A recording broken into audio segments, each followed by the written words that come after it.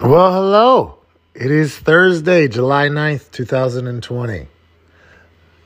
Yesterday was a massive day for our company. We'll talk all about it. Shout out FanDuel. Hey, shout out FanDuel. What a time. And I can't thank you all enough for giving us a shot. Listening to our shows, watching our shit on YouTube, listening to my dog Chuck cough in the middle of that. You all right, bub? You guys are the greatest. I'm forever indebted to you, and I genuinely mean that. I'm very, very, very thankful for all this, as are the boys. And we're just going to try to enjoy the hell out of this ride.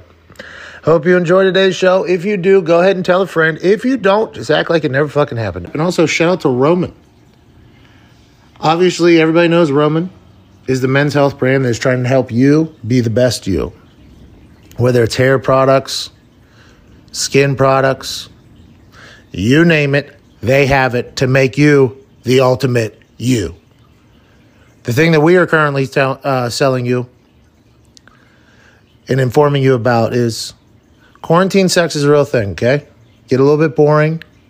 Why don't you have some long sex? Why don't you have the best sex you've ever had in your life? Why don't you have sex after rubbing some Roman swipes on your shaft? Yes, Roman swipes are this geniusly crafted swipes that you rub on your baby maker moments before fornication, and it'll make you have longer, better sex. And it won't transfer to your partner, so nobody will even know that you were taking a performance-enhancing swipe. It arrives at your door, in discreet packaging. It's small enough to go in your pocket. Nobody will know you have it, and nobody knows that you have a secret weapon, a tag team partner in your pocket that's going to make you have longer, better sex. And right now, go to GetRoman.com/Pat. Get free 2-day shipping right now. It's a good deal.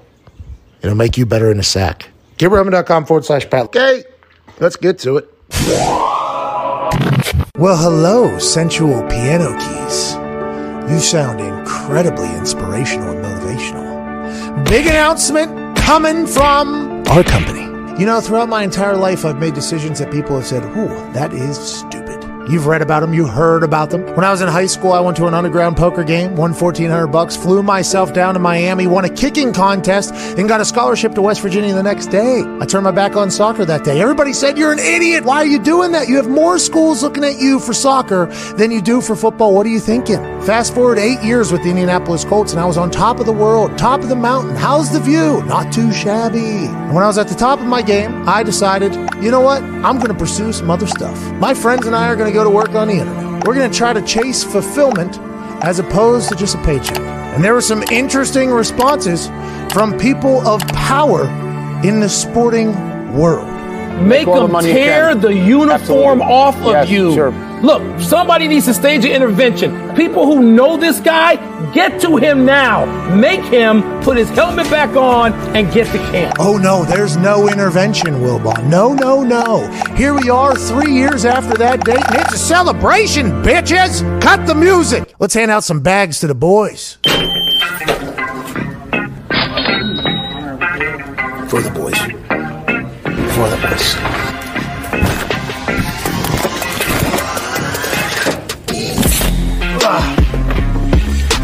By the way, for you, bro. Oh my God. Are you home? All right, come out the front door. What's up, dude?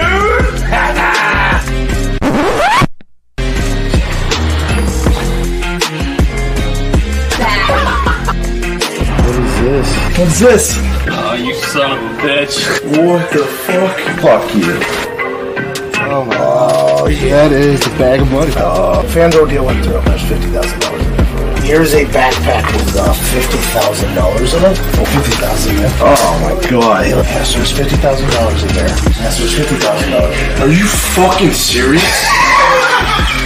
Let's go. You brought it back? Oh man. Let's go, dude. Let's go. I appreciate you, buddy. Yo, this is... Appreciate you, man.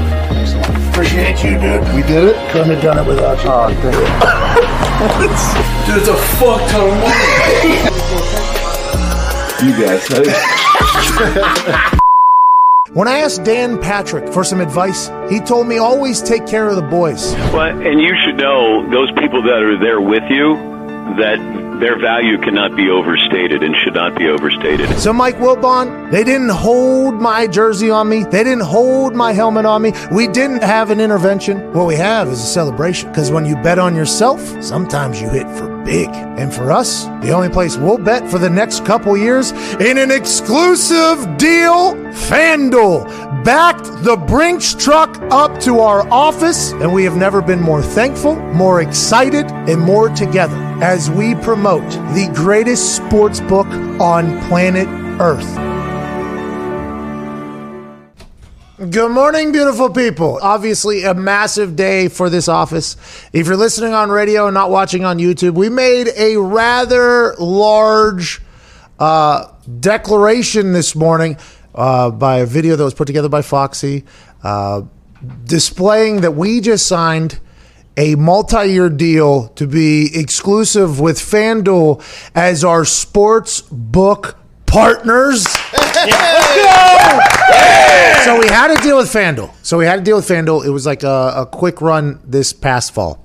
And as soon as it started, FanDuel basically, whenever they didn't want me to do anything that they were like, listen, anything you want to do it, right? Anything you want to do it. Now, granted, there's regulations because sports gambling has become a federally regulated thing, and it's going to open up to more and more states. There's a couple big announcements for states that are getting legalized for the mobile sportsbook app coming soon, but I'm not going to be the one to break that news because I could be wrong, and I do not want to do that, but I am privy to some information now that's very interesting. But whenever we started working with FanDuel, the people there were just so cool. They're like, listen, whatever you think of, whatever you want to do, whatever odds you want to boost, whatever campaigns you want to run. We ran a Spread the Love campaign, which had never been done in this fashion before, and I thought it was a big joke. I thought there was no way FanDuel would allow it. They were like, hey, any idea you think of, just kind of send it to us. We'll see if we can get it regulated and pass through. And since we have the best tech in sports gambling, which FanDuel does, and we own the book itself, so we can change lines and stuff like that, no problem. We can implement it quickly.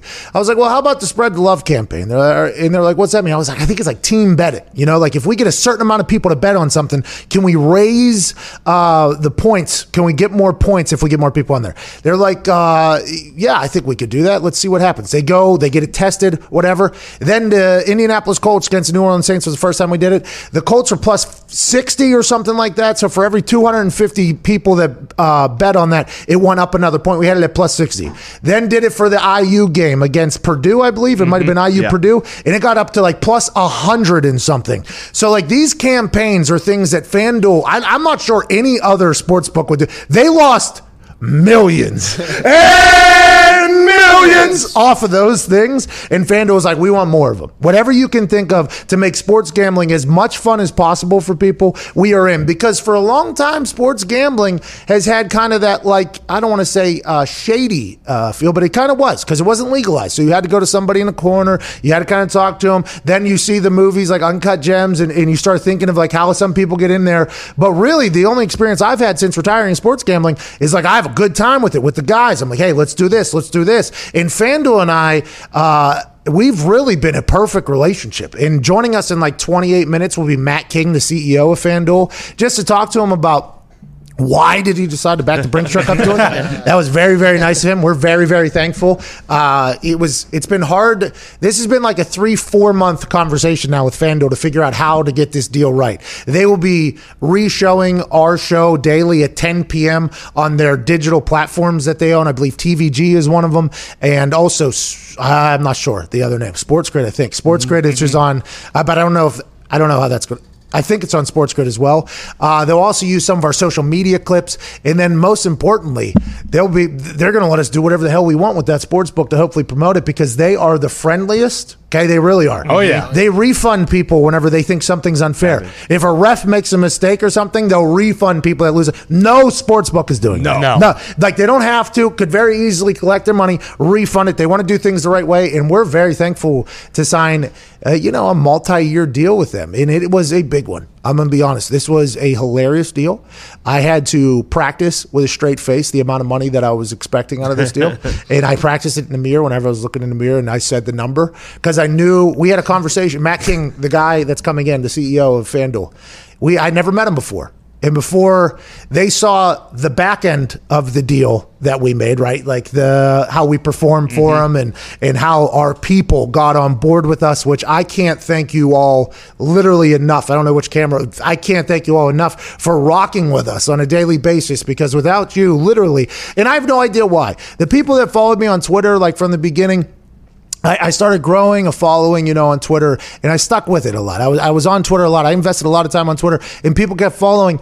And people would ask me why. Like, why do you think he's being followed? And I have no idea. Like, I honestly have no idea. I might be the dumbest human on earth, okay? I got in a resounding amount of moxie, I think, at this point. I think it could be a good way to describe it. And it makes no sense that you guys rock with us so hard and rock with me. I am so thankful for you guys in the way we perform with FanDuel. Now, granted, I'm going to we gave winners out. Like, I gave a lot of winners out. We boosted odds on a lot of winners. I mean, and to be honest, I thought it was potentially going to ruin the deal with FanDuel. Like, I thought there was a chance that it was going to ruin because we're giving out locks, we're boosting odds, which means you're getting more bang for your buck than any other sports book. And whenever we choose to do so, like that's what FanDuel does. And they saw the back end performance, but Matt King wanted to talk about a bigger deal. He was like, hey, let's go ahead and why don't we go ahead and try to lock this down? So he comes to Indianapolis. And we go to lunch. I think I'm in a sleeveless hoodie and jorts. Okay, I think I'm in a sleeveless hoodie and jorts. And the conversation just started. And there was a lot of things thrown out there. There's a potential business partnership that's going to happen here in the next couple months too. We're in full conversation. It's just, whenever you start talking to him, he was like such a cool dude. It made no sense. It made no sense how cool of a guy he was to be in a position he's in a business that is currently like a rocket ship right now. It was a very cool conversation. I'm very thankful for him, but this conversation negotiation has been going on for a couple months, and don't have a filter. And there's been a couple times on this show where I've just wanted to be like, wait until you hear what, because you never know what's going to happen. There was a couple days where it felt like maybe, because obviously there was a sports hiatus and there was a full quarantine, and there was a lot of days where it was like kind of difficult, I think, for both sides to even want to talk business, right? It was like, hey, that we are in a time that we will never, ever, ever have again. Like, this is a crazy time of change, crazy time that has never happened, unprecedented. So there was a couple days where, it was like, this is not what we should be talking about. We should talk about other stuff. But man, through the entire thing, it's felt like a real partnership with FanDuel, and I am so so thankful.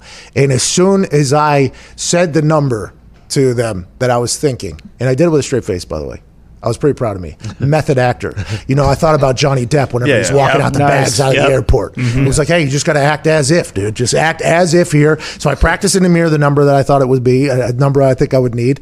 Then I go to him, and he says, what do you think? What do you think for this type of thing? And I say the number. I deliver it with a very straight face. I'm not going to say it because there's no reason to really rub that in there. It's big. And I said it with a straight face. And he looked at me, and he goes, I think we can do that. And I was like, damn, should have said more. I felt like Patrick Mahomes with the Chiefs deal. I felt like Patrick Mahomes should have said more. You war dogs yourself. I did, but it was more than enough for me to be like, yeah, this is awesome. So FanDuel becomes our exclusive sports book in a massive marketing partnership. And I can't wait. Man, I'm so thankful. And the other night, now granted, that was obviously a long time ago. None of the guys have the money still in their house. So if you know where they live, that thing, a lot of them didn't know what to do, to be honest. Next day after that money was delivered to their houses in bags. And by the way, we were going to do briefcases, but you got to secure the bag. Yeah, like the bag. The bag is so much better. And we had to get 10. My lady Sam, she went to a couple different stores to find 10 backpacks. Nice backpack. Great backpack. Nice backpacks. By the way, only like $20 a pop. Yeah. And there was like $65. She was sending me pictures of these backpacks. She was like, are they going to use these backpacks again? I was like, I would assume. And she was like, well, we shouldn't go like this. Here, this one's a good medium one. It's $19.99. The other one's $65, $70. They are charging parents an arm and a leg for these bags. So we get the $20 bag. So a little bit. You guys can get your own bags now at this point. Yeah. But that whole thing going around with the bags to all you guys, I mean, it was so much fun. The bank process, though, was a whole ordeal. I mean, me and Foxy going into a bank asking to withdraw, that amount of cash is very hilarious. I go in there, by the way, once again, George, the whole thing, and the bank big shout out to the bank. Okay, it's my money. Right, yeah. So I would like that to be known. Sometimes it feels like the bank people, and it's not just for me. I assume it's for everybody. They act as if it's their money, right? And I can understand that because they do a great job of protecting it. But the amount of time it took for the Huntington employees to get all this out, like I am very, very, very thankful. Can't even imagine. Very, very thankful for them. But boy, what a day, July 8th. It's a cool one. Matt King will be joining us in like 20 minutes or so. Yeah, I mean, they have to count everything too. And that was a pretty deep stack there. And it's like, when you go to a casino, they have to count out every dollar in front of you. Mm-hmm. That has to happen to the bank as well. And I've never made that large of a withdrawal. That turned into quite a process. That turned into a lot of questions. A lot of questions were being asked. I mean, there was a lot going on. It was like, hey, just listen. I know this is probably going to be another 4-hour process here, but let's keep it moving. And then the midnight ride to all the boys was fantastic. Yeah. It's just we're in a pretty hilarious existence here. I mean, right in the middle of a pretty hilarious existence. I'm 33 years old. When I retired on that video, you heard Mike Wilbon basically say that my friends need to give me an intervention and need to hold the helmet on me and all this stuff. And I think the fact that you guys, and then you guys joining and not even knowing what the hell it is. The fact that you guys just quit your jobs and did this, like, I am so thankful for that. Because there was a couple times where I would lay down at night and I would think, like, why are Nick and Diggs doing this? Like, Diggs, great salesman and a credit card company. Weren't you, Diggs? You were a great salesman. Look at this guy. Mm-hmm. This guy could sell ice to a polar bear. Right? Yeah, this guy right here. Look at this guy. And he would give deals to everybody. His boss didn't even know, and he was just making things happen. Yeah. Nick went to school 45 years. Nick literally has a master's and all this stuff. So whenever they were like, hey, if you're doing this, we're going to come with you. I mean, that was a wild scene. There was a couple times I lay down and I'm like, well, this is crazy because now it's not only me. Right now, it's not only my lady, but now I got my friends, their potential future families, and everybody at home who knows these guys who just quit their jobs is probably like, you guys are idiots. So it really was a point where, and I want to thank you guys for that a lot. And this is just the beginning, by the way. No, it's not. It's not the beginning. The beginning was then. Now we are like whenever people are like, "Hey, we're just getting started." Like, no. We've been going here rather hard. But I thank you guys for being there from the jump, man. Honestly, I honestly did. We were in a basement at one point. There was ghosts flying around. We were recording into an iPad at one point. I mean, we were bouncing around. We had this, that. I mean, it was a hell of a ride to get here. And this is a massive investment into our company. And I think it couldn't be done without you guys. And I'll never forget when you called me and I was sitting in the cubicle and you called me and I took the call out in the hallway and I was like, you want to do what? And I was like, let me get back to you. And then, and then I thought it over and then I told my parents and they're like, you're going to do what? And I was like, listen, I've known Pat for 20 years. You guys have known Pat for 20 years. He has never failed at anything he has put his mind to do. And I was like, I trust my entire life with this human. So I'm going to move from Pittsburgh. I'm going to go to Indianapolis and we're going to crush this. And obviously that trend still continues. And I can't. That means a lot. I have failed at things though. I mean, I have. Maybe like a day, but then the next day it gets better. Yeah, that is, I feel like I have a good selection process on what I try to do. I think that is something that, like, I'm not going to try to do things like Jeopardy, for instance. I would be terrible at Jeopardy. There's things that I know that I would be terrible at, but Wheel of Fortune I get on there, probably going to clean sweep that thing. Mm-hmm. If I had to guess, probably clean sweep that thing. I feel like I'm good at picking and choosing what I do, but this one, I mean, it was a whole new world. We were very lucky. Like, the comments in the video, going to Barstool there for the first year and a half. And we didn't move to New York, which I think we would have learned even more if we would have moved over there about how, sales and how the whole thing operates. But getting a chance to have like that, like university almost into the internet was really, really cool. Like really, really nice. And that was the conversations I had with Eric and Dave whenever I was going to retire, because I was going to start my own app. I was going to start my own app. I was going to put out a podcast like daily. I was going to charge like 99 cents a month for people because I had hundreds of thousands of followers in Indiana. And I was like, if I just get 10% of these people to just pay $1 a month and I'm just making content on my own app, this is no problem. This will be a business. And Dave and Erica reached out to me. And by the way, that wouldn't have worked. Just hindsight, that would not have worked. But Dave and Erica reached out and they're like, hey, whenever you retire, you want to come? So getting a chance to go and like learn and watch them while running our own business. So it was like we were running our own operation out here in Indianapolis while also seeing like how it kind of works was vital in this entire thing.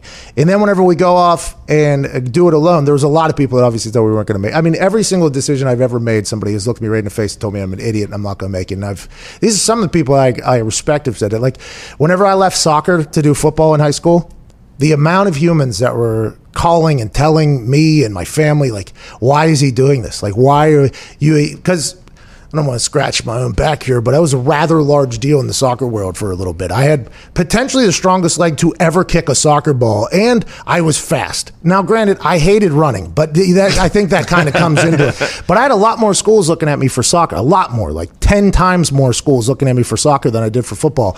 So whenever I was like, I'm going to go do football after a conversation with my old man, a lot of people were like, you're so dumb. Like, people were telling me I was dumb. Like, a lot of people were telling me I was very stupid.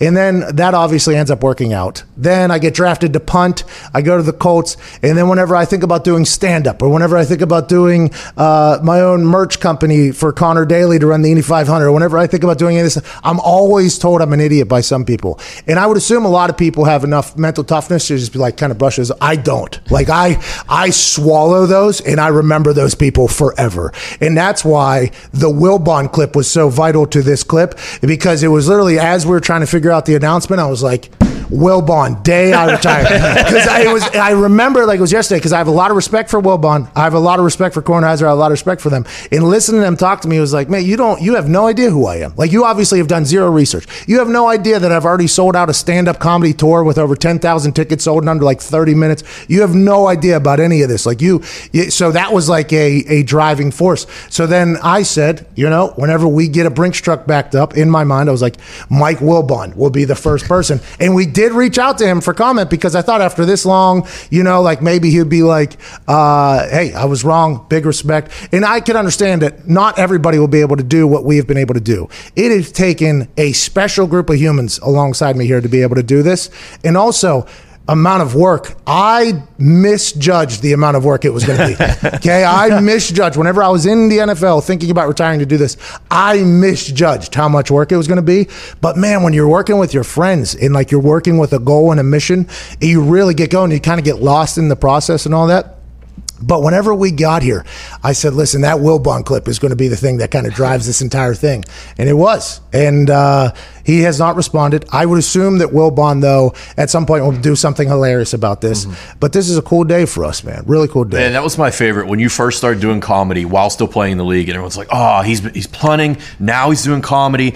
He's going to punt for another 10 years. He's going to make so much money. I'm like, well, about that. Because you'd always talk about it. You'd always like, I don't know, maybe next year. And then no one would believe me when I'd say it. They'd ask me back home. I'm like, he's probably going to hang him up soon. I think he's about done with it. I just, it's one of those things where I was very, very fortunate and lucky to play in the NFL. Very, very fortunate and lucky to play in the NFL. Not a lot of people get to do that. And it set me up, it set me up. It gave me a head start on everything. I got to take care of my family, my friends. I got to do a lot. It was really good. But once you start doing things like with the foundation, I started doing a lot like philanthropic stuff off the field. And then I started doing like radio, and then I started doing stand-up comedy, and then that merch business with Connor Daly for the Indy 500. Like, I saw how that started working, and I started seeing everything else. And for those stand-up comedy things, I was running the theaters myself and just selling the tickets off my Twitter. So I literally saw how the entire business that worked, and I saw some of the paychecks in that. I'm like, so there is money out here to make it. Unless this just disappears, which I'm not 100% sure it will, there is a lot of money to be made off the field. And it was like 2-3 years, though, of me like, I think this is it. Like, because it's not about, I love the people at the Colts, like all the behind the scenes people and teammates and everything like that. But I kind of lost fulfillment in working my ass off and investing my time and energy into punting a ball whenever the offense fails, right? And I would have my best season and we would lose. So my happiness would be completely controlled by whether or not other people were working as hard or having as much success or getting as lucky as I was.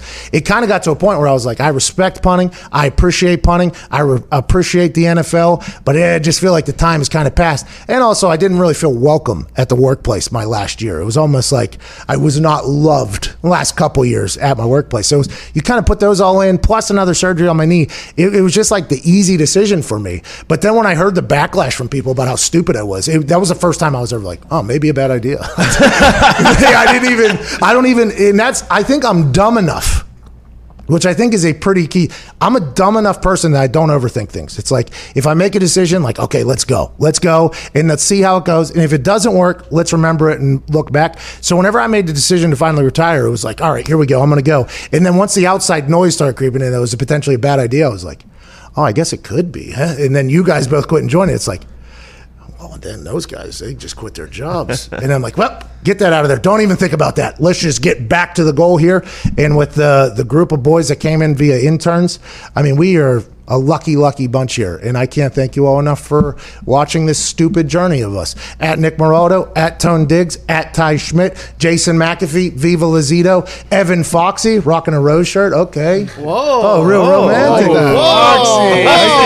Hey, Foxy. Hey. Foxy, great job on that video. Thank you. You had a great idea. I just had to put it together. Well, Foxy and I did this morning. We had a what would that be called? Whenever you have like epiphany. Yeah, an epiphany. Yes. We should have had the Wilbon thing at the very end of that video. I agree. Like at the end, it should have ended with him popping up with the request for comment from Mike Wilbon was denied or something like that. Just because, like, whenever you watch those documentaries or movies, it's like the last thing that pops up. It'd be like he died, you know. And we don't want that. By the way, we don't want that to happen. But that I think that I really enjoyed doing that entire video there. I love when you come to me with video ideas like that. I'm like, okay, what's next, Matt? It was because we had to keep a secret. Oh yeah, like this is which is not easy for you. This has been very tough for me. This entire thing, the negotiations, the video concept here, having to go to a bank and pull out a few hundred, half $1,000,000 out of the bank. I mean, it's just there was a lot of secrets that I had to keep, and I am not good at it. I am not good at all. So I'm thankful that this has happened. Not only obviously for what FanDuel has done for us, but I'm thankful that I'm allowed to talk about it finally. How long did you have the Publishers Clearinghouse show up at the door idea?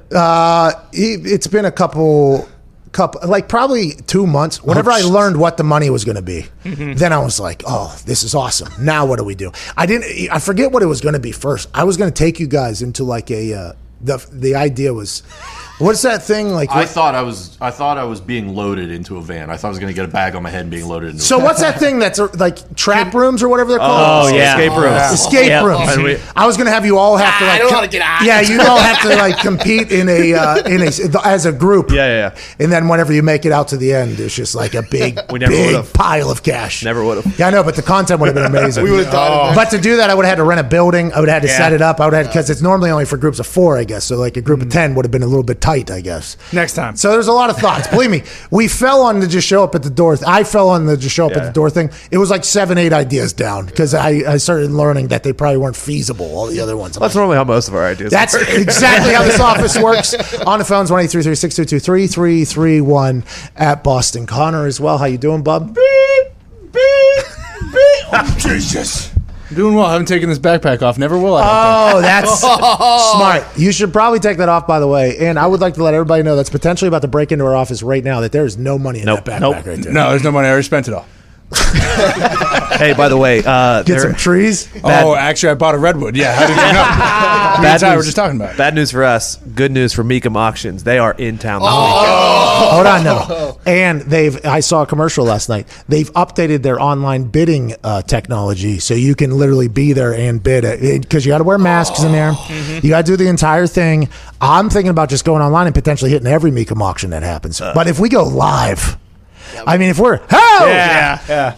how Pay off your debt. 1967 Ford Mustang. See, we are people that aren't supposed to have money. What is on your dry erase board? On the board today, Mike Wilpon is worse than Kenny the Jet. No. See, I disagree. I think Mike Wilbon. Wilpon? I think he was not good owners. I think he was a big motivating factor in this entire thing. I'd say so. He didn't even know it. The guy didn't even know it. Yeah, for which ultimately. For me as well, but I carry a little more hate, I think, than you do. I respect that. Intern Mitt is here. If you would have came around a couple years ago, Mitt, you could have potentially got a bag, but your bag will come soon enough, I think, with the way you operate. Let's go. I think. That was a compliment, Mitt. That was a compliment for sure. Thanks, All right, let's talk about the NBA's return. A picture got posted of the meal. The same thing happened with the MLS, by the way. The MLS people, guys, whenever they got down there, the MLS schedule, we learned from Tony Miolo, was insane. They're going to get meals brought to their rooms, basically. You're going to be watching film in there. You can only leave to train and for the games, and you're right back. And then the meals, you always just assume, like, well, if the meals are coming, then the guys are just going to be able to pick whatever the hell they want to eat, and then they'll just come up and be like room service. Classic room service, get 3 times. But I guess when you're dealing with that large amount of people, there's probably set meals that they bring in at certain times, so everybody's kind of eating the same. I guess that makes a lot more sense logistically wise. So the MLB put out MLS player put out a picture, and it looked bad. It looked like a Firefest meal. And then now, exactly, that was the MLS one. And it turns out that was not allegedly a meal. That was just like a holdover snack until they got officially checked in, and it was like a welcome snack. But the MLS player was like, is this what I'm going to be eating for the next 40 days? This is going to be a problem. Same thing happened with the NBA. Guy posted this photo of the meals that they were giving, and it was one of these things where you see no protein in there. Okay, you see salad, you see some watermelon, you see a shake, it looks like an airplane meal. Yeah. It looks like an airplane meal, but without the main course. That picture was posted, and it says Tuesday, July 7th dinner. You got some fresh garden greens, some arugula, watermelon, all this stuff, and that obviously went hot around the internet. Isaiah Thomas even tweeted saying, I cannot wait to see LeBron James eat this for his meal. Turns out this was just a snack to hold over, I guess. They brought in a massive piece of meat on the tray later in the night that the NBA was like, excuse me, we're not eating that trash tray this entire time. So it is like we all want this to fail. Right, we all want the food, the setup to fail because it sounds so stringent. But I feel like the leagues legitimately are trying their best to make this as good as possible. But I just don't know, living in a hotel for 40, 50 days, how good it can be. And I assume there's only going to be more and more of these types of things popping up on the internet as we go here. It's probably just startling to the players to get that, like, as even if it is just a welcome meal or whatever, to snack, get that, to get that at, like, to see that and be like, is this what it's going to be like for at least a month? Is this my life now? Is this what I'm eating right here? You have got to be kidding me. But what are we going to hear in 15 days, 20 days from now? Well, and like to your point, like, you know, typically, like, I mean, those menus at like a nice resort like that are pretty big. Like, if there's that many people, I think it's probably going to be like, hey, you want steak or chicken? Yeah, and it's going to be like weddings. Yeah, exactly. It's going to be like wedding stuff. All right, you want steak or chicken, or you would like a vegan option? Okay, this is what we got because we got to serve 1,000 people here every single 3 times a day, every single night, which I would assume some of those bigger hotels are ready to go and stuff like that. Mm-hmm. But some of those smaller hotels that maybe the MLS is at, or maybe the bottom tier of the NBA. The WNBA. That is going to be in a wild scene. And you're getting paid a lot of money to play basketball. I agree. Hey, I agree. But let's just talk about if you were in their shoes type situation. It's going to be interesting to unfold. I can't wait for them to come back, though. Hey, 30th, and then August 1st, we got the NHL back, and then we got the MLS happening. We're rolling. July 28th, the NFL is supposed to report to their training camps. Rookies report a week earlier. But, boy, let me tell you something. The next couple weeks, just like you saw with the MLB and Rob Manfred and the players, I hope not, but it does feel as if that is what is going to potentially happen with the NFL and the NFLPA. I wish it would happen behind closed doors like the NHL and the NHLPA, but it's already getting contentious on the internet. There's a lot to figure out in the NFL before they get back to restart here in this COVID-19 quarantine world. To join us in talking about that 17-year NFL quarterback, beautiful bald-headed man, Matt Hasselbeck.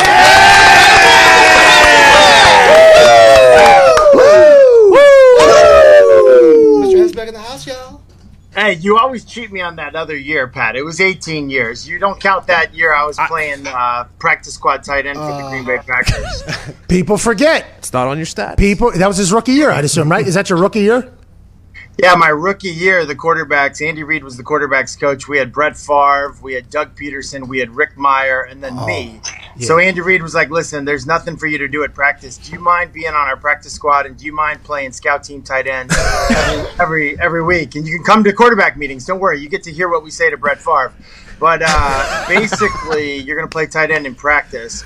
And I was like, yeah, cool, man, no sweat. I did that when I was 12 in Pop Warner. The problem was the Green Bay Packers starting defensive end that I was blocking most of the time was Reggie White. So that was Reggie White was not getting better, but I'm happy that you were. I wish Andy Reid would have just told Brett Favre what a nickel defense was, though, in the middle of one of those meetings. You know what I mean? I feel like that story has become legendary. What was said in those quarterback meetings? Listen, just like when I took French in high school, and there was a time when basically the teacher was like, you know, does anybody have any questions? And I was so far away from even understanding what she was talking about that I was too embarrassed to ask the question.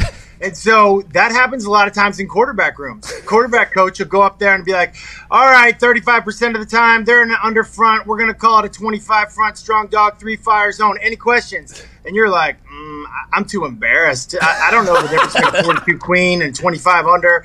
And so Brett Favre, even though he was the starting quarterback, he felt the exact same way. And finally, he had a good enough relationship with his backup quarterback at the time, Ty Detmer. He was like, yo, Ty, can I ask you a question, man? Can I ask you a question?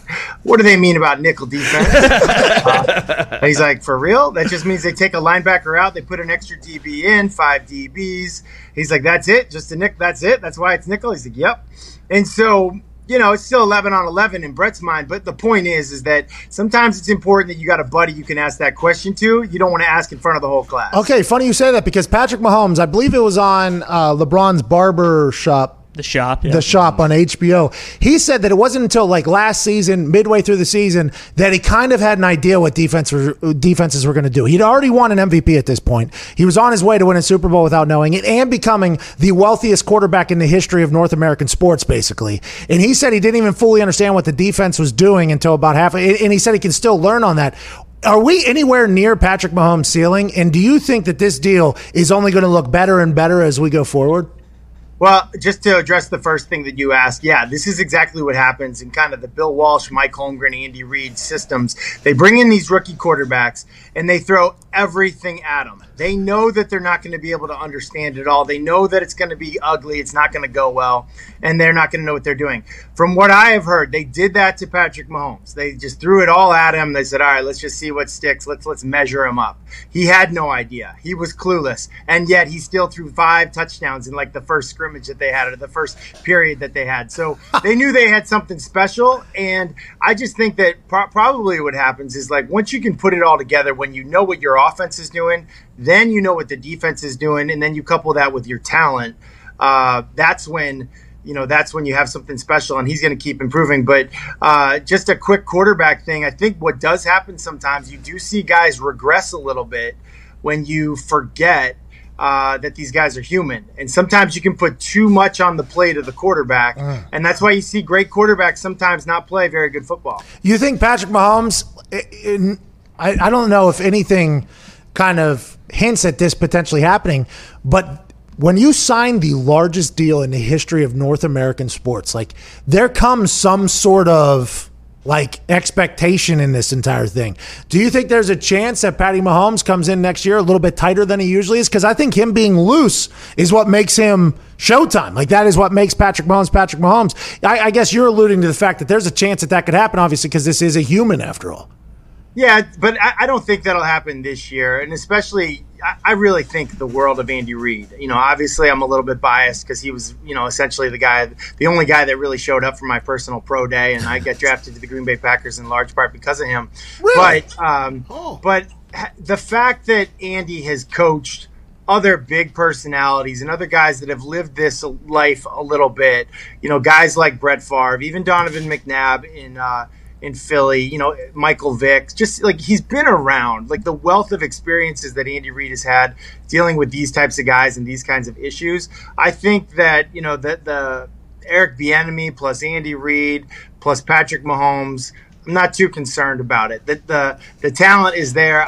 I think that this is just, the future is really bright for everybody in Kansas City. How do you stop them? You just got to hope that contracts come up and they can't pay everybody, or because Andy Reid and Veach have a great history of drafting well too. So it's like this team seems to be set up for a dynasty, and that's what he said in his announcement video. It was like, "Hey, we're not just looking to win; like we're looking to build a dynasty here," and that is quite a lofty expectation. But you look at that team, you're like, they might be able to do it. That team might literally be able to do it.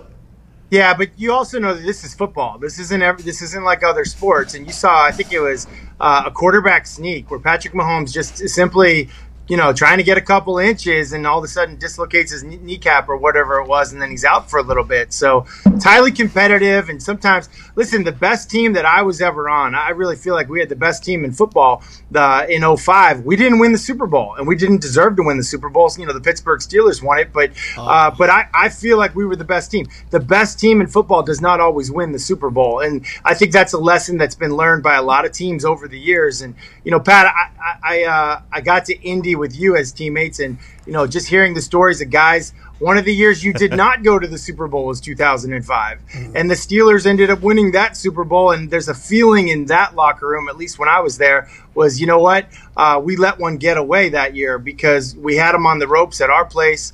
And anyway, I think there's just so much that goes into actually winning a Super Bowl. So you could have the best team on paper, but that doesn't really matter. 2009 was the best football team I've ever seen. A team that we went undefeated or whatever. And I've watched a lot of teams, by the way. I have literally watched a lot of teams. Front row seat to a lot of good teams. And boy, that 2009 team, when we lose to Drew Brees and his baby, that year, that team was so good. I thought first halftime, we're up. I'm like, I'm 22 years old. I'm going to have a Super Bowl ring and I have money for the first time. This is going to be hysterical. And then obviously, onside kick, pick six, everything like that. Drew Brees, everything starts rolling and we lose. And listen, that's a good point. And you guys had Hall of Famer after Hall of Famer. You got Dwight Freeney, Robert Mathis, Peyton Manning, so Andrew good. James, Dallas Clark, Bob Sanders, Still, you don't get it done. Tony Dungy, all of it. Tony Dungy wasn't there. Have a little respect for Jim Caldwell. Jeez. Oh, my bad. Good. Oh, my God. On the team?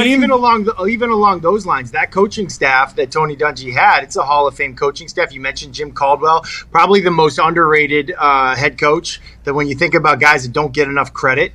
I think probably because he didn't talk a lot when the camera would come to him on his headset. He's doing a lot of listening, not a lot of talking. Guys who talk a lot seem to get a lot of credit. Guys who listen a lot don't get credit. Ooh, that was some deep stuff right there, Matt. These are things that sometimes happen, just the perception of it. But people who know that the coaching staff that team in 2009 had was, obviously a very impressive group. Let's talk about listening a lot. So if you're the NFL and the NFLPA, you just watch the NHL and the NHLPA operate behind closed doors, somehow in a league that messes a lot of things up the NHL in the past, gets it right. Very quiet. You don't hear a lot of public disagreement. You don't have the entire public perception being like, well, we hate both of them. Like what happened in the MLB. The MLB, everything was happening publicly. Now, granted, baseball is back, and I guess it can be forgotten about, but it was a very nasty negotiation there to get back into baseball and to figure it all out.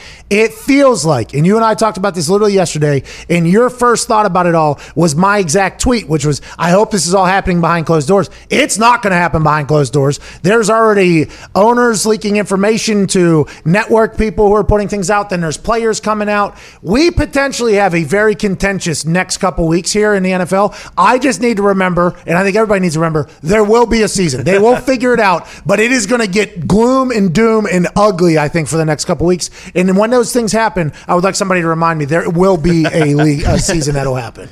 Hey, man, we're all hopeful. But I think the problem in this situation is just that, you have NFL owners, you have NFL head coaches, and you have NFL players.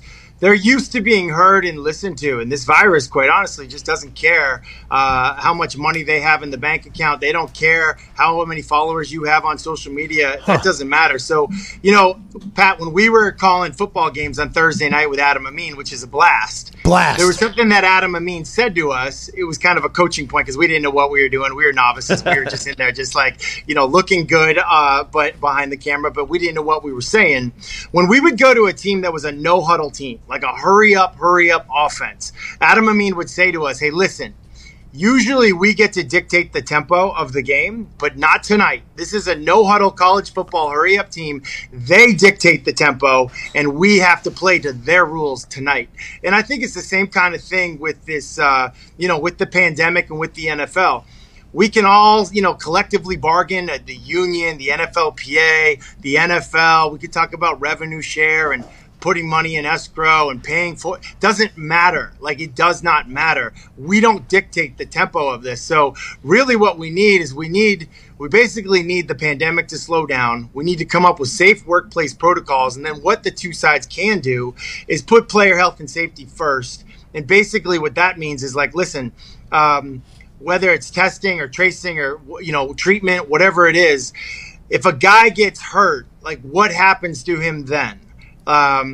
Is he going to go on some sort of injured reserve? How are we going to protect the players, their health and safety, their families? You know it, Pat. A lot of the guys are young. A lot of people are having babies for the first time. A lot of people have, just like the rest of the community, no different. you're bringing your work home in a sense when it's health and safety in this situation. So I don't know. We'll see. We're all hopeful, man. I know that. I am so hopeful. I did a couple right question marks at the end, because not only obviously COVID. Now, granted, if the NFL can't figure it out, and I don't know if they'll be able to do. The NHL is doing 2 hub cities. Mm-hmm. The NBA is doing a hub city. The NFL can't do that, but MLB's figured it out, right? So if the MLB has somehow figured it out, hopefully the NFL will be able to also figure it out. So when it comes to that COVID-19, I don't know if the MLB is going to be successful, by the way. Well, listen to this. Let's talk, instead of comparing baseball and MLS and basketball to football, let's compare NFL to NCAA, because that to me is the most fascinating. That's kind of on similar timelines. There's no chance college football. I don't think it starts on time. I don't think it starts on time, at least. I don't know. Yeah, but here's the thing. These freshmen have shown up, okay? Sometime in July here. Most of these freshmen have been on campus for maybe 2 weeks, and they're quarantined. They're on empty college campuses. They're in an 8-person suite by themselves. And these coaches, these kids are like little guinea pigs. Like, hey, you're going to be locked in your dorm. We'll bring you food. You don't get to go outside. We'll tell you what, we'll give you 90 minutes of fresh air. You get to go for a walk on campus. You can't leave. Oh, you get to go to the yard. Family. Nice. Oh, it's very nice of them to let them out in the yard. Yeah. That's terrible. So listen, I think there are so many people that really want college football to happen. So I think we're going to look at basically the success that college football is having paralleled with what the NFL is doing. And, one of them's got to be successful. I don't know if both of them will be successful, but one of them's got to work. Well, I'm excited for them to tell, Aaron Rodgers and boys that they got to go sack up in a 8-person suite and we'll bring you food. I don't know how that's going to go, Matt. I don't know. Right. And that's kind of my point, is that, you can't do that with the NFL guys, nor do you have to. Now, NFL rosters are a lot smaller, so I don't know the answer. I don't know if it's more likely that there's NFL or if it's more likely that there's NCAA. The NFL has a union working on their behalf that's going to basically fight for the best workplace conditions. So that's important, okay? But then on the flip side, you can literally isolate and quarantine these college kids, and you've got 100-something kids on the roster. You might have 5 or 6 quarterbacks on your roster. So if 4 guys get sick or hurt, you've got other guys to go to. Most NFL teams have 2, maybe 3 quarterbacks to go to. This is the thing. Even though football is football, it's really not. These are 2 very, very unique situations. They both could succeed, they both could fail, or one could succeed and one could fail. Well, I'll tell you what, looking you right in the face right now, like I've always said, Matt Hasselbeck's going to succeed. Do you have Do you have any announcements you'd like to make about your life? I don't know if there's room for 2 announcements today, man. I'm really happy for you. It reminded me, you having this chip on your shoulder. It reminded me of Talladega Nights, where someone said to you one time, hey, if you're not first, you're last, and you took it as a life mission. I don't know, man. I'm really happy for you. I'm proud of you. And even you feel like you might have had some haters who thought you shouldn't walk away from football. You had some friends that didn't think you should walk away from football. I mean, I'm sitting there when I heard the announcement. You had actually told me it was a Monday Night Football game. You were playing the New York Jets maybe 2 years before that. I was just walking on the street. No, it was. Oh yeah, it was that. It was the year though that I was going to retire. It was after Thanksgiving. I'm like, hey, what's up, man? And you were like, oh, I think I'm going to hang him up. And I'm like, that would be the stupidest dude. You're the top of your game. You're the best. You're one of the best kickers in the game, and you're not even a kicker. You are one of the best punters in the game. And just even your friends thought, wow, man, that's a risky move. Comedy will always be there. All this other stuff will always be there. But we're all happy for you, man. Even though it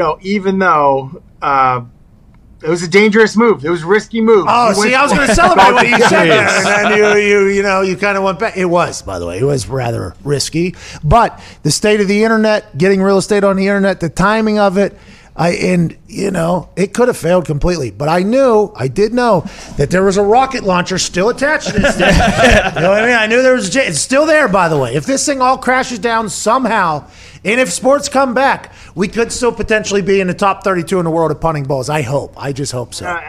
There's also something called cartilage in that knee that doesn't. I'll tell you what, they are old. So no announcements from you today, though? Nothing? You know what? I think I should hold off. Josh McCown promised us yesterday. Josh McCown said whenever he makes a decision, he will say it on this show. So should and Josh McCown didn't travel around on Thursday nights. No. College towns everywhere. With all of us. We didn't do any of that. I mean, that's Josh McCown being like, yeah, we'll do that for you guys. Hasselbeck here, just sitting on a curveball. I have a deal about to be announced. Don't worry. It'll be announced soon. I don't know when. Who's announcing it? I don't listen, I don't want to steal anybody's thunder, man. Oh, you're talking about my thunder? Yeah, your thunder. No, don't you worry about that. Thunder and lightning is already maybe I'll announce it at your rehearsal dinner coming up here. Okay. There we go. All right, there we go. We'll have a camera on. Ladies and gentlemen, 18-year NFL quarterback and tight end. Good friend of ours. Big announcement coming soon. Matt Hasselbeck. You're the best, Matt. Hey, Twine, you a fool for this one. Yeah. And this your man, Uncle Sam. I'm in my zone every day, every night. Another couple shots about to get me right. You know it. Surrounded by the ones that get me through it all. Only thing we need more of is alcohol. Hey, I'm getting lit. Hey, you getting lit. Hey, who's getting lit? Hey, we getting lit. Hey, I'm getting lit. Hey, you getting lit. Hey, who's getting lit? Hey, we getting lit. Now you can find me posted up, drinking out the bottle. It ain't even sexual when I tell your girl to swallow. Push your hate aside, celebrate your life. Don't you slay my vibe, cause we bout to raise the night. I'm talking good vibes, good times, one love. Drink this, drink that, all night, sun's up.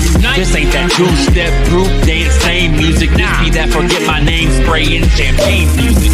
Break it down, cause we just getting started. Fill it up, raise a cup, welcome to the party. Top, bottom, top, that's how we hit the toast. 6-400 spokes, yeah, that's what I call the GOAT. People Uncle Sam! With a K and two M's going very hard right there. Is this a new song? Oh, yeah. Two of the brightest stars in the PMI universe have collided. It is Twine featuring Uncle Sam. Oh, my God! This is a banger! What's this called? We Getting Lit. Where's it at? Is it on Twine or Uncle Sam's Spotify? Believe Big Unks. This is a heater. Shout out to Twine. Shout out to Uncle Sam. Also, massive shout out to this guy that we're about to introduce.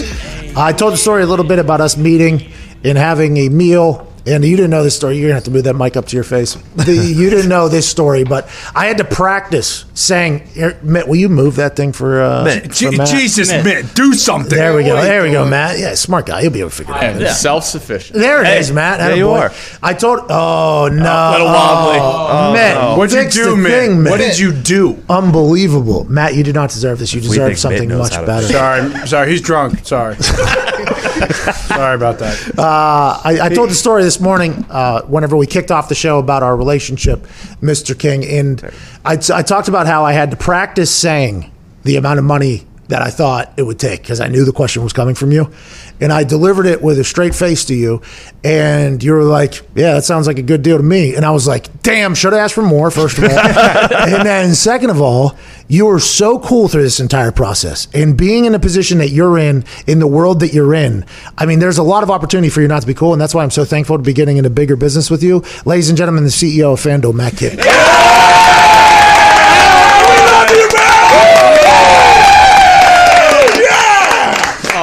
Blushing. Yeah, you got great hair too. Grew out the hair a little bit during the quarantine. I used to have a ponytail. Respect. Have you ever seen that thing? Have you ever seen that ponytail and that guy back there? It's up on the screen there above you. Yeah, it's very. Oh, there we go. Yeah, he's got a very. That's impressive. It's very white trash man bun there, but he's cutting his own hair. I don't judge. I like the flow Thank though. you. Let's talk about being the CEO of FanDuel.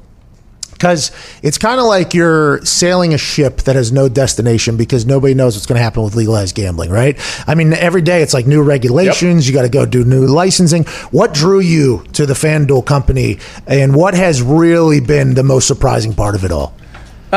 What drew me to the FanDuel company was two things. One is the people in the company. Just it's an amazing experience, and I think very similar to what you guys have here from a vibe is like people just love coming to work, right? Like this is their dream job, and that's a really special company to run. Is a company where everybody loves coming to work. Yeah, it's a lot better than the alternative. Hell of a lot better than that. And so you got that on one hand, and then I think the other thing is just the fan community, right? If you think about, like, I came late in life to sports. My parents were not huge sports fans. Like, I was the one person in my family that was like, let's watch the Super Bowl. And everybody's like, wait, what day is that? And what is that? And so for me, sports was always kind of something that, I found on my own. And then later in life, what I found was just the love and the energy that sports fans have, and then have those as your user base is just really incredible. Like, sometimes it's painful because you'll get picked apart on the smallest thing, but at their core, just like our employees, our players love the product, and that love is something that's very hard to replicate. Well, your app is so easy to use. The best. I mean, the best in gambling. The tech is next level, right? And I would assume, since your family wasn't involved in sports, you come from a very intelligent family. So the way that you guys have pieced this together, and not saying sports fans aren't intelligent, but you get it. You know what I'm saying. The way the tech is incredible, very easy to operate, and the fact that you guys are allowed to move. Like the Spread the Love campaign and thing, like that is insane to me. That feels like something that a non-regulated sports book would be able to do. But the fact that you guys are able to do that, it's awesome. It doesn't really make much sense to me how it all. It doesn't make much sense to me how it works, but I love that it does. I mean, look, on the tech, like we actually have a business principle, which is simplicity beats complexity, right? And so like the reality is like we operate in a regulated industry, right? So there is a lot of complexity. Like there are things that the regulator says you can't do that. That makes no sense. Like it makes no sense from a user perspective, but it makes sense from a regulatory perspective. And so what we push our teams to do is to say, how do you deliver that experience in a way that is regulatory compliant, but frankly, a customer or a user doesn't experience any of that complexity? Yeah. And that's a really because we're stupid. No, we are. No, we are. Hey, Matt, listen. If there is a lot of things that I have to figure out to get in somewhere, I'm probably out. I'm going to be. That's exactly. Oh yeah. I'm probably out. But the way the tech is set up is just so smooth. Yeah. Too smooth sometimes, but on the flip side of there, the ability to sneak in a bet last second, because you see a warm up somebody's having on NFL Network or something, it's like boom, boom, boom, it's not going to shut down. It's just the way you guys have built that thing is so smart. And how, whenever you go about opening in new states, right? Because there's 5 now, 5 states are legalized. And there's going to be a lot more, I think, Might be 5 new ones between now and the end of the year. Oh, Mr. King. So before, whenever I was talking, I was like, I'm privy to some information that I'm not sure I'm allowed to be breaking, so I'm not going to say it anymore. But you just said it. So they're going to double the size potentially by the end of 2020. And then 2021, I assume, with the amount of money that states are making, they're going to see that and it's only going to generate even more, right? That's our hope. So you got Michigan, Illinois, Virginia, Tennessee. Coming on. All potentially coming online. Let's go. That is big news. Yeah. Now, when you got into business with us, we had never met personally. We did not. But I assume somebody pitched you the idea. When you Googled me, did the mugshot pop up first, or what was it? Was it the alleged incident that happened? It was actually a bunch of things that said this content has been censored. So I actually never really knew what sat behind there. Yeah, I respect it. So, I still need to figure out my privacy filters and my, I'll get to the bottom of what those listings are. But we are so thankful. You've let us do whatever. Not a lot of companies do that. Like SeatGeek, we have a great relationship with SeatGeek, and SeatGeek just says like, hey, whatever you need to do, just do it, run it by us. We're cool with that. And I think that is how good digital marketing happens, right? Like people that have, no offense to the other companies that do business with us, I mean, kind of maybe if you take it that way. Whenever people like force a script down like somebody's throat, like, hey, read it this way, I just think that is incredibly dumb. And Ian from SeatGeek, who is like this digital marketing genius, he puts out tweets every single day that's like, if you think that you know the influencer's audience better than them and they should be reading your script, that is an incredibly arrogant move to make. And I think that is the coolest thing with you guys, is because it's big business, right? I mean, sports gambling's big business. FanDuel is big business.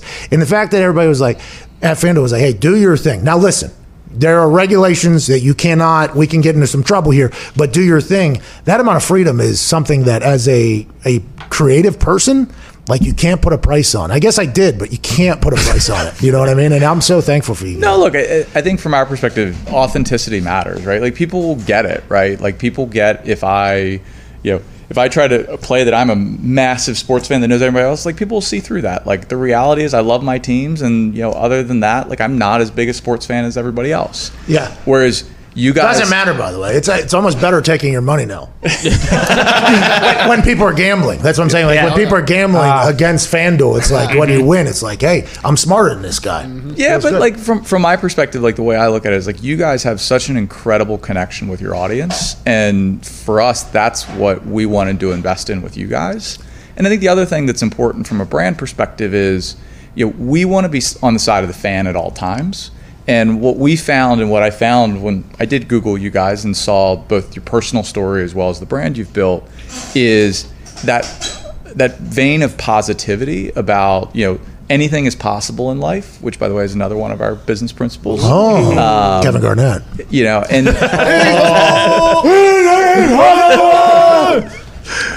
and so that, like, for us, it's easy to give you guys the agency because, frankly, your brand is so consistent with what the brand that we've built and are trying to build, and the connection that we want to have with our fans. What's that called? Synergy. Very great synergy. I think that's what we learned whenever we were eating that lunch right in front of Lucas Oil Stadium, which was very. I was sitting at a table. We're in a back room, pretty cool. You know what I mean? Mm-hmm. Pretty cool, man, with being a back room there. Not socially distanced. No, it was before. It was before the quarantine. They didn't have an air conditioning in the room. It did get a bit hot. It did get. We had to open the door and kind of do the thing, which kind of ruins the privacy. But you get it. And I'm talking to Matt King, and then right over his head is Lucas Oil Stadium. I'm like, this is just an insane happenstance, and I have no idea why I'm sitting here, but I'm very thankful to be doing so. Matt, we have to get to another break for radio. Will you stick around during the YouTube break? Of course. Absolutely. Ladies and gentlemen, we're back on the other side with more sports gambling. CEO of FanDuel, Matt King talk. Massive day for our company, Wednesday, July 8th. Our partnership with FanDuel has blossomed into a beautiful garden with really tall flowers. Okay. So, Matt, when it comes to sports gambling, whenever you're talking and learning about states that are coming on board, what are those conversations like? Because what I've learned through this process is everybody gets their license. Is it a license, I think is what it's called, or something like that? Everybody gets their license at different times. How does that whole process go? Because I understand that this is new for the government too, right? So I assume every government is trying to figure it out as well, and then you guys have to navigate the entire process. How does that whole work? Are you unveiling in different states? So it's a great question. So you get two things going on. Typically, most states will have some level of licensing framework from casinos. Right, so you have a bunch of people that know how to operate brick and mortar casinos and license them, and they rock up and they say, here is the 100-page personal application that you and 10 other people on your board need to file. So, Hey, I've had to do a lot of those too, by the way. I've had to do some fingerprints. I've had to do the entire thing. Our application in one state, collectively for the company and all the individuals, was 80,000 pages. Jesus. So I did not have to ever do that. That is insane. Yeah, it gets crazy. Like I haven't had to think up my college address in a really long time. And not only do they want to know my college address, but they also want to know who's your landlord. I'm like, I don't remember who my landlord is. And then the other thing, though, which is interesting in a lot of states, is for a lot of states, this is the first online product they've ever had. And so all of their casinos have been brick and mortar, and they're trying to figure out how do you regulate an online product for the first time and do it in a way that's safe for consumers. And so a lot of what we do is education, right? It's a lot of talking about here's how online sports betting is actually more easy to track what people are doing, both from a responsible gaming perspective, from a know your customer perspective, and how there's a lot of advantages to it. And so we're typically heavily involved, not just in getting licensed, but also in education, and then helping take what works in other states and bring that to whatever the new state is. So not only educating the regulators, I think educating the normal people who didn't have Italian friends on sports gambling is a no, I don't want to say you guys cornered the market. No, we did. Bookies. No, there's a lot of movies about Irish people writing books. Right? That's right. Have a little respect. Just not as well. Yeah. Tony. There's movies about him. There's movies about him. Math is hard. It is difficult. I couldn't even fathom 80,000 page going through that thing. No way. Thanks. Happy you're doing it. So educating people, I think, on gambling is a rather big, important part of the FanDuel I don't want to say motto, but like a lot of the goal is like, hey, we got to educate people that this is regulated, like this is fair, this is easy, this is safe, this is everything like that. Because for a long time, the image of sports gambling has always been to behind in the alley, do this, bet. And now it's like with the way you guys are, the way it's marketed, how easy it is, refunding people with money, doing these fun campaigns. It's like, I think it's almost rebranding sports gambling at this point. So that's the latter part is the difference, right? The interesting thing is illegal sports betting is so ubiquitous that you actually sorry. I am going to try to use context clues here to figure out what the fuck that I can't even understand them. So commonplace. Got it. Ubiquitous. It's so commonplace that most people actually do trust it, right? Like, because they're like, oh, I've known my bookie for 20 years and I've done it. So like, it's interesting because the trust aspect isn't there. Like, and frankly, in a lot of ways, particularly in the early days, the education part isn't huge. Like when we launched our first facilities, we spent a lot of time on like, how are we going to teach people to read odds? This will be new. Guy walks up, first customer at the Meadowlands Sportsbook in New Jersey was like, I'd like to put a 5-leg parlay down on this, this, this, and this. And you're like, you've clearly done this before. So we quickly pivoted from like educational programs to t-shirts that said break up with your bookie. Because like we realized that like that was actually the bigger thing to do. But what's different is the promotionality, is the idea of we're not your adversary. We're here to be generous and to make a fun experience. Yeah, we earn some revenue over time, but the reality is you get hours of enjoyment out of the products that we deliver and stuff like the Super Bowl or Spread the Love. At the core, we just want them to be fun. Hey, that Super Bowl heads, what was it, heads, I think? No, we did a coin toss, literally flipped the coin 10 times. Yeah. And then got a boost on that, and then the winner as well. Yes. And that thing hit. I mean, I hit very hard on fan. I thought it was potentially going to drive you guys away because of how hot we were last year. But man, it's fucking awesome, Matt. I just want to let you know that. We're very, very thankful. You're not allowed to say that whenever we get back to radio here in like 30 seconds because I know you've been itching to drop a fuck bomb. Calm down. But I have gotten that feedback. I you say it too much. Whenever sports gambling, what is like the 5 years from you? How long do you think until every state has online sportsbook? Now, this is going to be a tough question. You're probably not even allowed to give this answer. And how long do you think until every state has fully embraced it? Because I thought about this with marijuana. When the amount of money that Colorado made with marijuana, I was like, okay, every state is going to pick this up within the next day or two. Turns out that's not how it worked out. There's people still not seeing that as a financial gain potential. But for sports gambling, it feels like there's been a lot more. Indiana, by the way, is slow on everything. I mean, we didn't even have beer sales in Sunday 2 years ago. And I think whenever they saw around, they're like, okay, this is something we can get behind, especially if it's regulated and we're going to do it. How long do you think until all 50 states are on board with sportsbook apps and FanDuel being allowed to be used there? I don't think you ever have every state with sports betting. Really? Yeah. And if you look at like casino gaming, there's only like 33 or 35 states that have casino gaming. And so you just have states that don't like gaming. And that's okay. Like it's sad because you'll still have an illegal market, right? You'll still have a lot of activity that's going on in kind of the dark arts.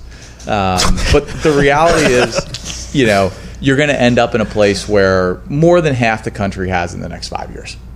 Jeez, I'm pumped about that. Love that. That is great news. Love it. Who are the states that aren't going to get it? Like, are Montanimals up there in Montana probably not going to get it? Like, what states do you think won't get it? The people with more casinos, because the casinos people will be in charge more. Casinos want it. So generally speaking, if it's a state with casino gaming, they're going to have some form of sports betting. I think the exceptions. What you really, though, care about is online, right? If you don't have online, it's a really small market, and you don't put the illegal market out of business. So really what the three big hitters are going to be California, Texas, and Florida, right? So which of those three, or do all three of those end up with it? That'll be the big needle mover. Hey, a lot of humans over there in California. There are. Also, potentially a lot of COVID-19 going on in those states. Is New York State? No. New York State does not have it, but that will definitely also be that's kind of the fourth of the big four. We would land in Teterboro, New Jersey, Sundays, and we would head right to, oh my God. And as soon as we get through the tunnel, it would cut off immediately. Yep. It's the tech It really is amazing how as soon as you get into uncharted or unregulated states, it just cuts off immediately. Yep. That was a Sunday night ritual. It was like, all right, let's get them all in here. Oh my God, who's playing? Oh, they're going to throw. Yeah, let's do this. Let's do this. Oh, he's going to throw for more than that. Of course. And then as soon as you see like a lock, you're like, I'm going to put that in, and bang, you're in the tunnel, can't make it. It's like, damn it. Can you not get on the same page here in New York and New Jersey? Let's talk about the state of sports right now with COVID-19. Okay. You guys have horse gambling as well in there. We do. Which TVG is a sister company, I believe, right? Yep. And so you guys in the AFL is back and there's soccer back. So there's obviously things to gamble on, and ping pong there for a while was something you could gamble on. But going into this whole thing now, what is like your guys' thoughts on this? What happens if this whole thing, it starts, it finishes? What is the idea? Is like we just have those other sports that are already going? We have that whole thing? So we all, like, one of our tags is always more ways to win, right? Whether it's horse racing, casino, or anything like that. So we're always looking to have the broadest breadth of product out there of anybody, because frankly, for every NFL fan out there, there's somebody who loves the AFL, right? So if I pull the AFL just because baseball's back, like, people are going to be pissed. You're going to be pissed. I will not be happy, especially because I've been told that the Collingwood Magpies are about to get hot. Just wanna let you know. Here we go. And if they don't, I'm potentially off. So, we're always going to have the AFL, and we're always going to be supporting it. So, like, I think our general point is this moment of the return to sport is probably one of the most important kind of cultural moments in the country for at least the year 2020, right? Because it's some level of returning, not to normal, but returning of something that people love. And so our biggest objective is actually not around, hey, how do we maximize revenue when sports comes back? It's actually, how do we just bring as much sport to people, as broadly as possible, to as many people as possible. And you guys have game streams on the app now at this point. We have some game streams on the app. So we have some NHL that we had pre-COVID. We got obviously a lot of horse racing.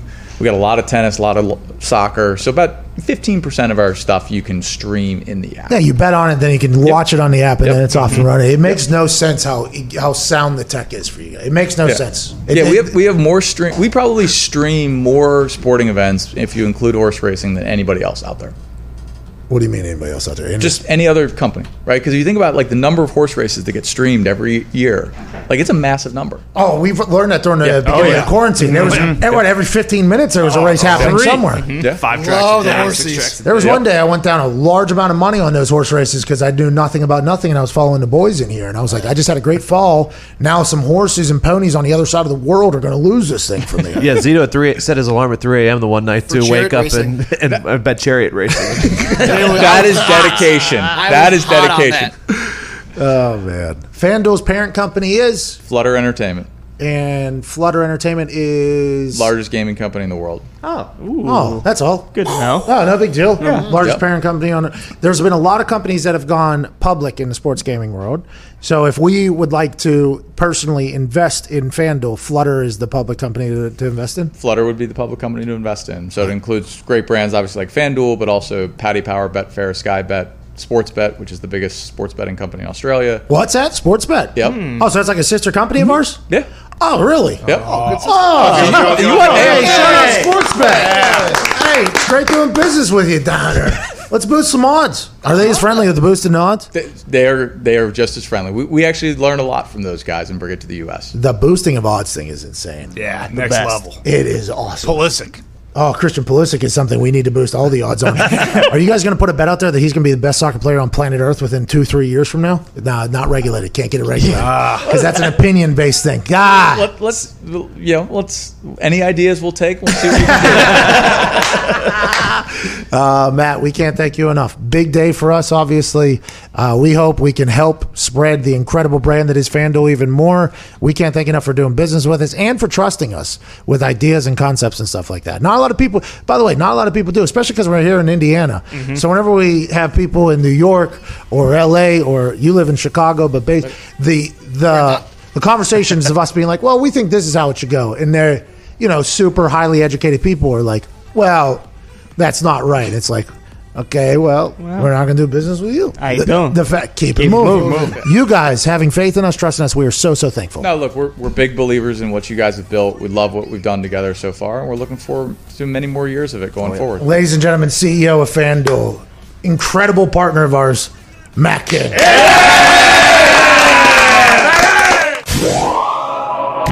All right. Hope you enjoyed today's conversation. Shout out to Matt King. Shout out to Matt Hasselbeck. Oh, big Matt day.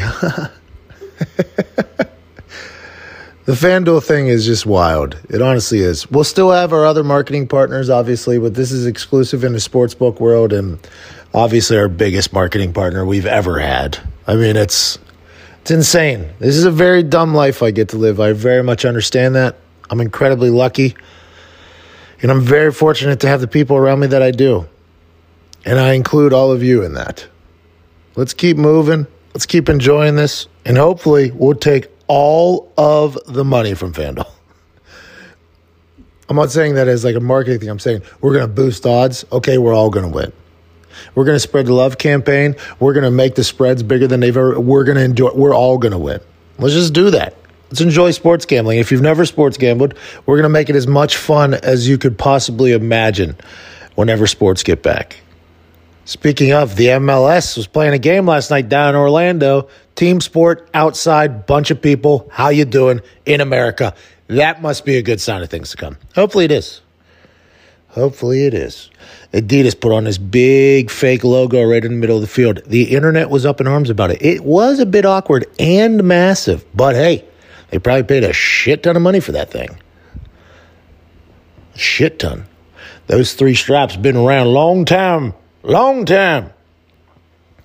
All day I dream about soccer. All day I dream about sex. Adidas. That's what it means. Okay? Mm-hmm. All day I dream about shoes. Lady loved that one. All day you dream about Samantha. Oh, Samantha. All day I dream about Samantha. Actually, that is what it is. I forgot. That is what it is. Yep. Hey, you know what I like? Adidas. All day I dream about love. Oh, to you. Okay, we'll be back, Mignana. Honestly, thank you. Thank you so much for listening to our bullshit. Ty Schmidt, please play some independent music to send these people off into their Thursday in a beautiful fashion. Cheers. Ooh-wee.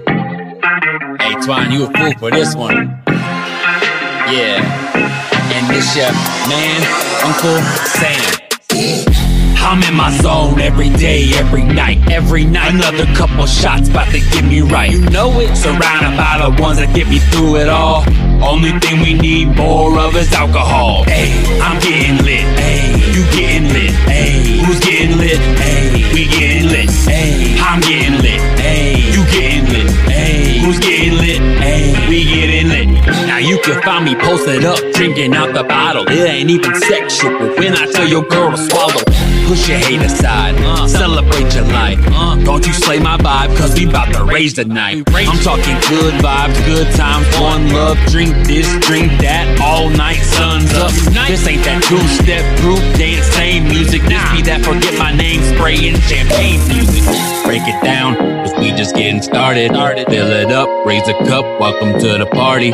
Top, bottom, top, that's how we hit the toast. 6-400 spokes, yeah, that's what I call the GOAT.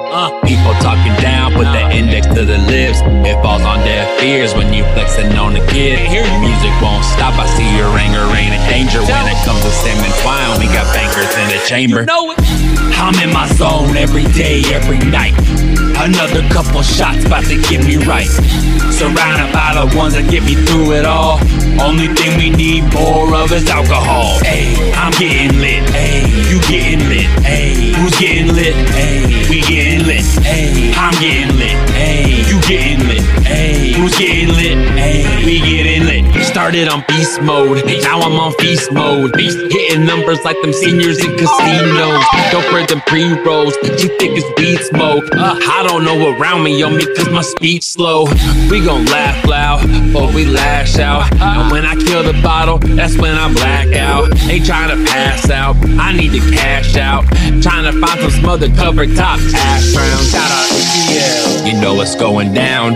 Pop a top, do a shot or you can blow an ounce. We trying trying to lift the mood, make sure it ain't lower. That's why when we celebrate, we hardly ever sober. Wouldn't trade it for the world, that's just how I feel. When you hear them drunken thoughts, then you know it's real. We ain't turning down, we only turning up. I told y'all it was real, but I don't think you heard enough. I'm in my zone every day, every night. Another couple shots about to get me right. Surrounded by the ones that get me through it all.